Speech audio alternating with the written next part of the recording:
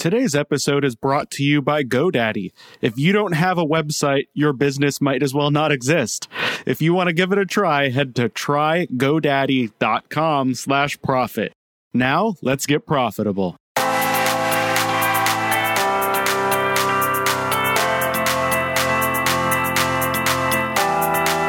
This is the Personal Profitability Podcast with Eric Rosenberg.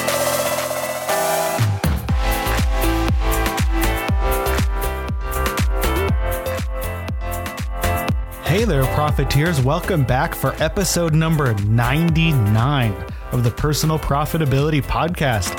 I'm so excited to have you for this episode. We're just one away from the centennial 100th episode. Next week, I'm super excited to do that one as a solo show, and I have a special announcement I'm going to share with you in that episode. But today is a regular old episode, just a special number 99, made more special because of our amazing guest, Kristen Wong.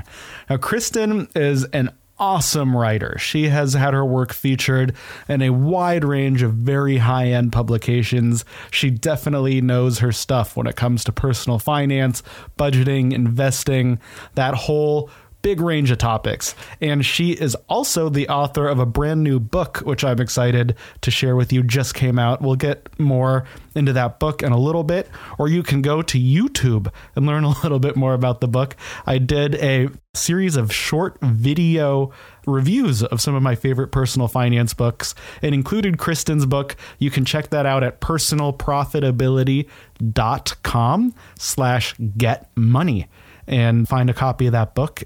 So we are going to dive in. Kristen is, as I said, I really think highly of her. This is a great interview, and I'm so excited to welcome her to the show. We will be on in 1 minute right after this. I registered my first domain ever on March 29th, 2007. More than 10 years ago, I signed up for my GoDaddy account, and in the years since, I have registered dozens of domains with GoDaddy. If you are an individual who wants to succeed in your own personal life, or a business who wants to grow, you need a website. There's no ifs, ands, or buts about it. And to get a good website, you need a good domain and even hosting. If you want to get your website going with very few technical skills, head to trygodaddy.com/profit to give it a try. That's trygodaddy.com/profit. All right, ladies and gentlemen, I am here with the woman of the hour. I am so excited to welcome Kristen Wong. Are you ready to get profitable? Of course, I am so ready to get profitable. But you get profitable every day, right? I mean, your whole life is essentially writing about how to help people get profitable with their own personal finances, right? I mean, that's your bread and butter. I try. Yeah, I try. I mean, I write about other topics, but I keep coming back to money because it really is just a fascinating subject for me. I love that too. So how did you get into money in the beginning, and how did that take you on the path of becoming a finance writer? I've always kind of been fascinated with money as a subject. Growing up, I kind of experienced, like, my family was poor when we grew up. We qualified for food stamps. We qualified for welfare. We lived in a 1-bedroom apartment with my aunt and my grandma, and it was in a terrible neighborhood. And then I saw my family go from that to, my mom got a better paying job, and we moved out of that neighborhood and we bought a house. And I should say they bought a house. My parents bought a house, not me. But just through my childhood, I kind of saw how you could go from one financial situation to another. And I was very fascinated with how money could influence really significant events in your life. And so I started writing about it. In high school, I was reading like finance books, like Total Money Makeover and that sort of thing. This is what every high school kid's dream is. Let's go read personal finance books. Sorry, guys, can't go to the party. I'm reading Dave Ramsey tonight. But, by the time I became I'm a writer by trade. And by the time I started freelance writing, I wanted to write about money. And so I started writing for Get Rich Slowly, for JD Roth at Get Rich Slowly. And I was just kind of journaling my own personal relationship with money. And I would write about how I was getting out of student loan debt, or I was learning to be frugal, or I was, figuring out how to budget or figuring out how to invest. And then other sites kind of started to take note of these essays that I was writing. And they said, hey, can you write about money for us? And it was like Lifehacker, NBC News. And of course I was like, yes, of course. Let me write about money for you. And And before you know it, I was writing about money for a lot of different places. And my friends were starting to ask me questions like, Kristen, I need to get my finances in order. Can you help me? And I always told them, like, I wish I just had a book that I could just hand you that is everything that I know about money. And so I did that. I wrote a book called Get Money, and it's literally it's everything that I know about money. So that's kind of my story with writing about money. That's awesome. And we'll get to literally the book that you wrote about money at the end. We want to make sure we want to talk about that. Yeah. So how did you get drawn into the world of money? You said you had the world of writing, sorry, not money. You said you have that family history with money. What led you to want to be a writer versus, a banker or any other kind of money related profession? Well, I've never wanted to be a banker or, I've always wanted to be a writer. Fascinated with money, but I always wanted to just be a writer. And since I was like 4 years old, I was writing, short stories and that sort of thing. So that was kind of never a question, as I was always going to grow up and be a writer. The question was just, what kind of stuff did I want to write about? And I found myself wanting to write about money. I was actually, when I started writing for Get Rich Slowly, I was actually writing about dating and relationships full time for MSN Living. I was technically freelance, but I was working for them full time as a dating and relationships writer. And I loved that job. But to be honest, dating and relationships has never really interested me. Maybe it should, but it was just, that wasn't the topic that I kind of found myself drawn to. That was the topic that they needed a writer to write about. So on the side, I pitched Get Rich. I would actually read Get Rich Slowly like every day. I'd have my morning coffee and I would read, Donna Friedman there. And I read her at MSN too. And I was kind of a money nerd. And then when Get Rich Slowly was hiring, they were hiring writers, I decided to apply. And I, like I said, just wrote essays about my own relationship with money and just trying to figure it out. That is so cool. So, a lot of people want to be a writer. It's a big dream. A lot of people think of I think of Hank Moody from Californication. I don't know if you watched that one, where he just kind of does whatever he wants all day. And then every once in a while he sits at a typewriter and writes a book and then goes back to drinking and doing drugs. Obviously, that's not what you do all day. But, getting to that place where you can earn a living as a writer is something a lot of people want to do, but can never really grasp. They'll pick up a few things on the side. But what did your path look like, and what steps did you take to turn writing into a living rather than just a hobby or something you wanted to do? Yeah, I think that's actually, when you say turning it from a hobby, I think that's a really big that was a huge turning point for me, was realizing that writing was not just a hobby for me. It was a business. It's how I want to make money. And if you want to make money at something, then it becomes a business, not just a hobby. And a lot of other writers, I kind of get flack sometimes because they're like, when you start selling your writing, you're selling out, right? Like, you always hear that stereotype. That makes me so mad. It makes me so mad because they think like you're going to lose your art if you make money doing what you love. For me, it was the exact opposite. I actually tried harder as a writer when I was making money for it, because you work with editors. You have to prove your chops. When you're just doing something as a hobby, you don't really care what anyone thinks, and therefore you don't really get better at it. You're kind of doing it for yourself, doing it for fun. But when you have to be good at something, obviously you're going to try harder at it. You're going to learn how to be better at it. So that was a huge turning point for me. When I was writing for MSN Living, I made a decent income with them. I made $100,000 a year, but I was also working 60 hours a week. So, I don't know that necessarily counts as a high income if you're kind of, working that many hours at something. But like I said, I was technically freelance with them, but I was working more than full time and I was making a decent income. And I liked what I did. It was very close to, being a dream job for a writer. Oh, yeah. I was writing a blog for them and then producing this video series called Sex by the Numbers for them, where it was like woman on the street. And I would go ask people on the street about their love lives. And I enjoyed, video editing and producing videos too. So that was fun for me. And I really liked this job. And then in 2013, I got laid off from it. Oh. Yeah. And I'd like to think that it kind of opened my eyes and everything happens for a reason. And, that was the turning point. And it was, but it was very gradual. Like, I was searching for a full-time job at the time because I was like, man, I lost my awesome writing job. Like, how am I'm never going to be able to find a job like this again. And you live in New York, right? So it's not like a cheap place to live. Well, I live in Los Angeles, but it's also not a cheap place to live. See, look at me thinking you live in New York and you live an hour down the road. Bottom line, I mean, as you know, it's expensive to live here, right? Oh, yeah. I was trying to find a job where I could afford to keep living here in Los Angeles and make money with writing. And I would find some gigs here and there, but they all had this stipulation where it was like, and they paid okay, but they were like, you can't write for anyone else but us. And that was a problem for me because I was like, I want to freelance on the side. And if I am only going to make a certain amount of money with you, I want to be able to supplement my income in other ways, which a lot of people who live in, expensive cities do. And so I did kind of have a turning point gradually where I started taking on more and more freelance clients like Lifehacker, Bankrate, and all these places. And then I realized I have a little bit more control over my income as a freelancer than I do working full time. If you lose your job, your full-time job, you're done. Like you lose your main source of income. But if I had multiple streams of income from these different freelancing jobs, well, if I lost one, it wouldn't be that big of a deal. So I kind of shifted my mindset.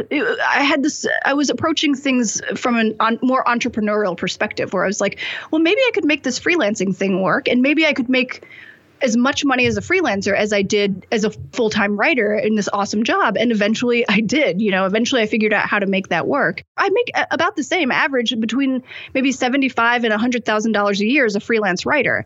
And people always, if I tell people that, they always come back with something like, yeah, but you're doing this. That's why. Yeah, but you have a platform. I'm like, okay, I don't have a platform.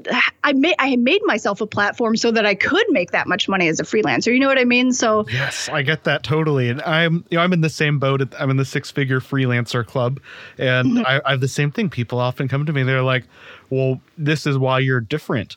I'm like, well, we're all different. We're all unique, and that's why people want to hire us. So you have to find that thing that makes you unique. And the thing that makes you stand out from the crowd, whether you want to write about money or anything else. If you want to be a content producer and a thought leader, you have to have your own platform. You have to build it, right? And then, exactly. And they won't just come. It's not like the Field of Dreams. You have to hustle to get them to come. Right. It's not going to be handed to you. You have to look for opportunity in everything. You have to create your opportunity. A lot of times what people get wrong about like breaking the starving artist mindset, everybody tells you it's possible to make 6 figures as a freelance writer, a creative. But statistically, it's not. Like statistically, creative people don't make a lot of money. So I think you have to think about it as you're doing you're beating the status quo. You're doing something, you're beating the odds is what you're trying to do if you want to make good money as a freelancer. Like you just have to think differently. You can't just expect there to be a blueprint and this is what you do. You have to be resourceful and kind of get creative with how you earn your income and how you get clients. Yes, I 100% agree. And what you said a little while ago, or a few minutes ago, about treating it like a business, and that is so important. Like thinking of yourself as a business, if you're a freelancer, rather than just like an individual trying to make money. If you think about it like that, you're looking at the same thing, big companies use to make sure they're profitable. Which at the end of the day, that's why it's called personal profitability. It's because you have to make more than you spend, just like a business, if you want to have long-term financial success. Absolutely. Yeah. I think if you're asking somebody to pay you for something that is what you love doing, if you're asking for someone to pay you for your art, you better make sure that they know what they're getting out of it, because I'm not going to give somebody $1,000 without knowing what I'm getting out of it. So I see a lot of artists who are afraid to build a platform. Like they don't want to brand themselves. They don't want to, be on social media. They feel like it's selling out, but I think you're looking at it wrong if you think about it like that. I mean, if you're asking people to give you money, like you should show them what they're going to get out of it, right? That's about the value you deliver. It's not about you. It's about the client. That's something I think a lot of people in our generation forget, especially in the freelance space, is yes, you are the reason. They're hiring you because it's you, but they're hiring you because of the value you provide, not because you are unique and beautiful snowflake. Yes, not because you're brilliant. Maybe you are brilliant, but of course, I see so many writers who are like, I'm just an amazing writer and I love my art and I'm dedicated to it and they should hire me because of that. And it's like, no, because that's great for you, but what are they getting out of it? Like I just think of it like when you tip a waiter, you don't tip them according to how amazing they are. You tip them according to the service. And it's the same way with people paying you. Like they're paying you because they're getting something out of it, not because, as you said, you're just an amazing person. I love that analogy. And I actually had time as a waiter. So I know those hours where you're hustling hard and you want to get some dollars out of it. And when you get a good tip or a bad tip, it can make or break your day. But when you go to in the freelance space, you don't have that $3 an hour or whatever base salary to fall back on if you don't get a good tip. Yeah. So to shift gears a little, something I'm curious about, and you've worked with some incredible brands, New York Times, Lifehacker, you mentioned, New York Magazine. How did you build relationships with big media companies like that versus, like a smaller blog? It's easy to reach out to a small blog and send a note to the owner. But, getting into the New York Times, I imagine, is a little bit different of a process. So what's that world like for you? So for me, I'm lucky enough that those outlets came to me and said, hey, can you write for us? But the reason that they came to me is that often they would cover my stuff. Like I noticed that New York Magazine would cover things that I wrote at Mental Floss.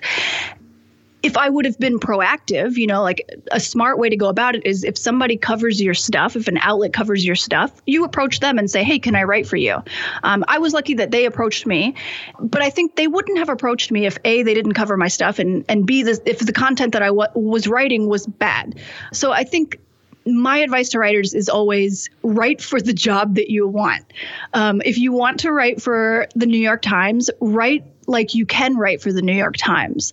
Make sure if you have a client that you're not thrilled about because it's a corporate client, you're just writing for their blog, it might not be the most exciting job, but again, it's the content that you write. It's the value that you bring. And if you can write for, a startup site, if you can write for their blog, like you're just this amazing writer, you're going to get attention. People are going to see your writing. And then you can leverage that to bigger gigs, and maybe, bigger outlets will come to you, or maybe you pitch them and you say, hey, I noticed that you linked to an article that I had written, you referenced it.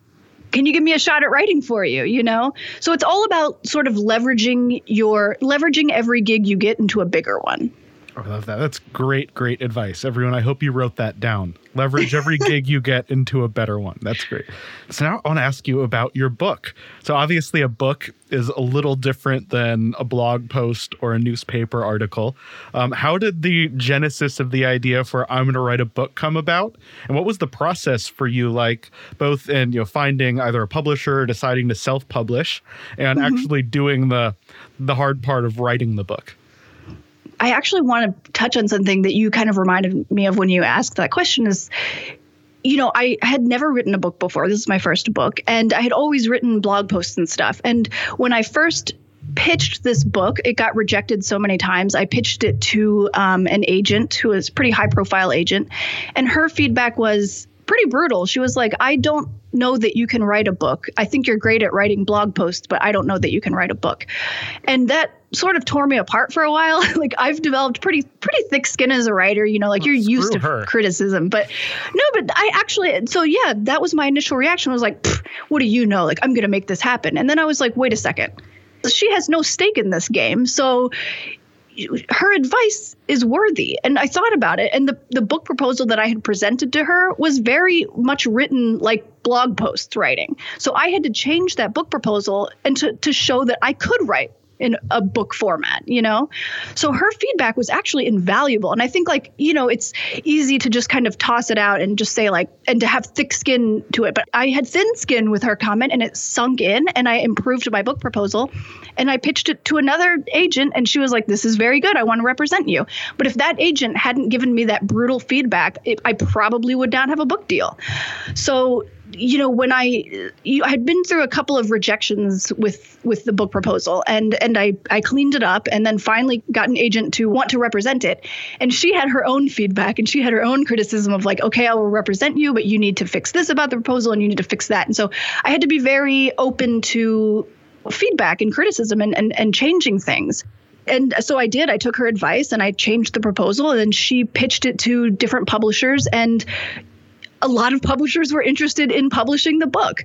And then the book went to auction and I went with a publisher that I'm super happy with, Hachette Books. And then the book is it came to be. I had a few months to write it. And luckily I was planning on self-publishing actually, because I was like, oh, agents aren't interested in this. Nobody's interested in this, but I want to get this book out there. So I'll just self-publish it. And so at that time I had already had the bulk of it written, but they wanted a pretty quick turnaround. So I was lucky that I had already written the bulk of it. I had to tweak some things and I wanted to make it interactive. So I had to add these interactive elements to it. And then from there, it got published. Yeah, it was an interesting experience because I think a lot of people, when they have a great idea for a book and or anything, and they get rejected, they're immediately like, they either, want to just ignore the criticism and the feedback that they got from their rejection and prove the person wrong, or they want to just give up completely. And I think you make it happen by taking that feedback and criticism into consideration. You kind of have to separate yourself from your art, so to speak, and take the feedback and use it to your advantage. Awesome. I love that. I love how you got into the journey of how the book came to be, not just like the little details. That is so cool. And I'm actually working on book number 2, but I'm calling it my first real book. So my first was like a short, like 50-page ebook. So cool. I love that's like inspiring to hear your story. And I imagine many listeners are inspired by that as well. Oh, I hope so. Well, thank you so much for taking the time to chat today. I really enjoyed this. If others want to learn more about you, if they want to find you online, where should they go? You can go to thegetmoneybook.com, or you can go to my blog, which is thewildwong.com, my last name Wong. Either one of those places you'll find me. Awesome. And as always, listeners, we will have links to those in the show notes. Thank you so much, Kristen, and have an awesome rest of your week. You too. Thank you, Eric. We'll have to get together for that coffee soon. Totally. High five. High five. Well, there is another one in the can, ladies and gentlemen. I hope you enjoyed that episode as much as I did. As always, you can find the show notes at personalprofitability.com. Today's show notes are personalprofitability.com/episode 98. Again, we have number 100 coming up really soon. I'm super excited.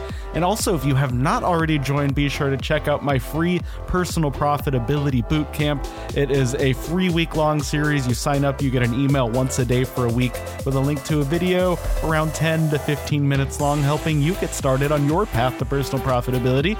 And I hope to see you there. Thanks, everyone, for sticking around until the end. And until next time, stay profitable.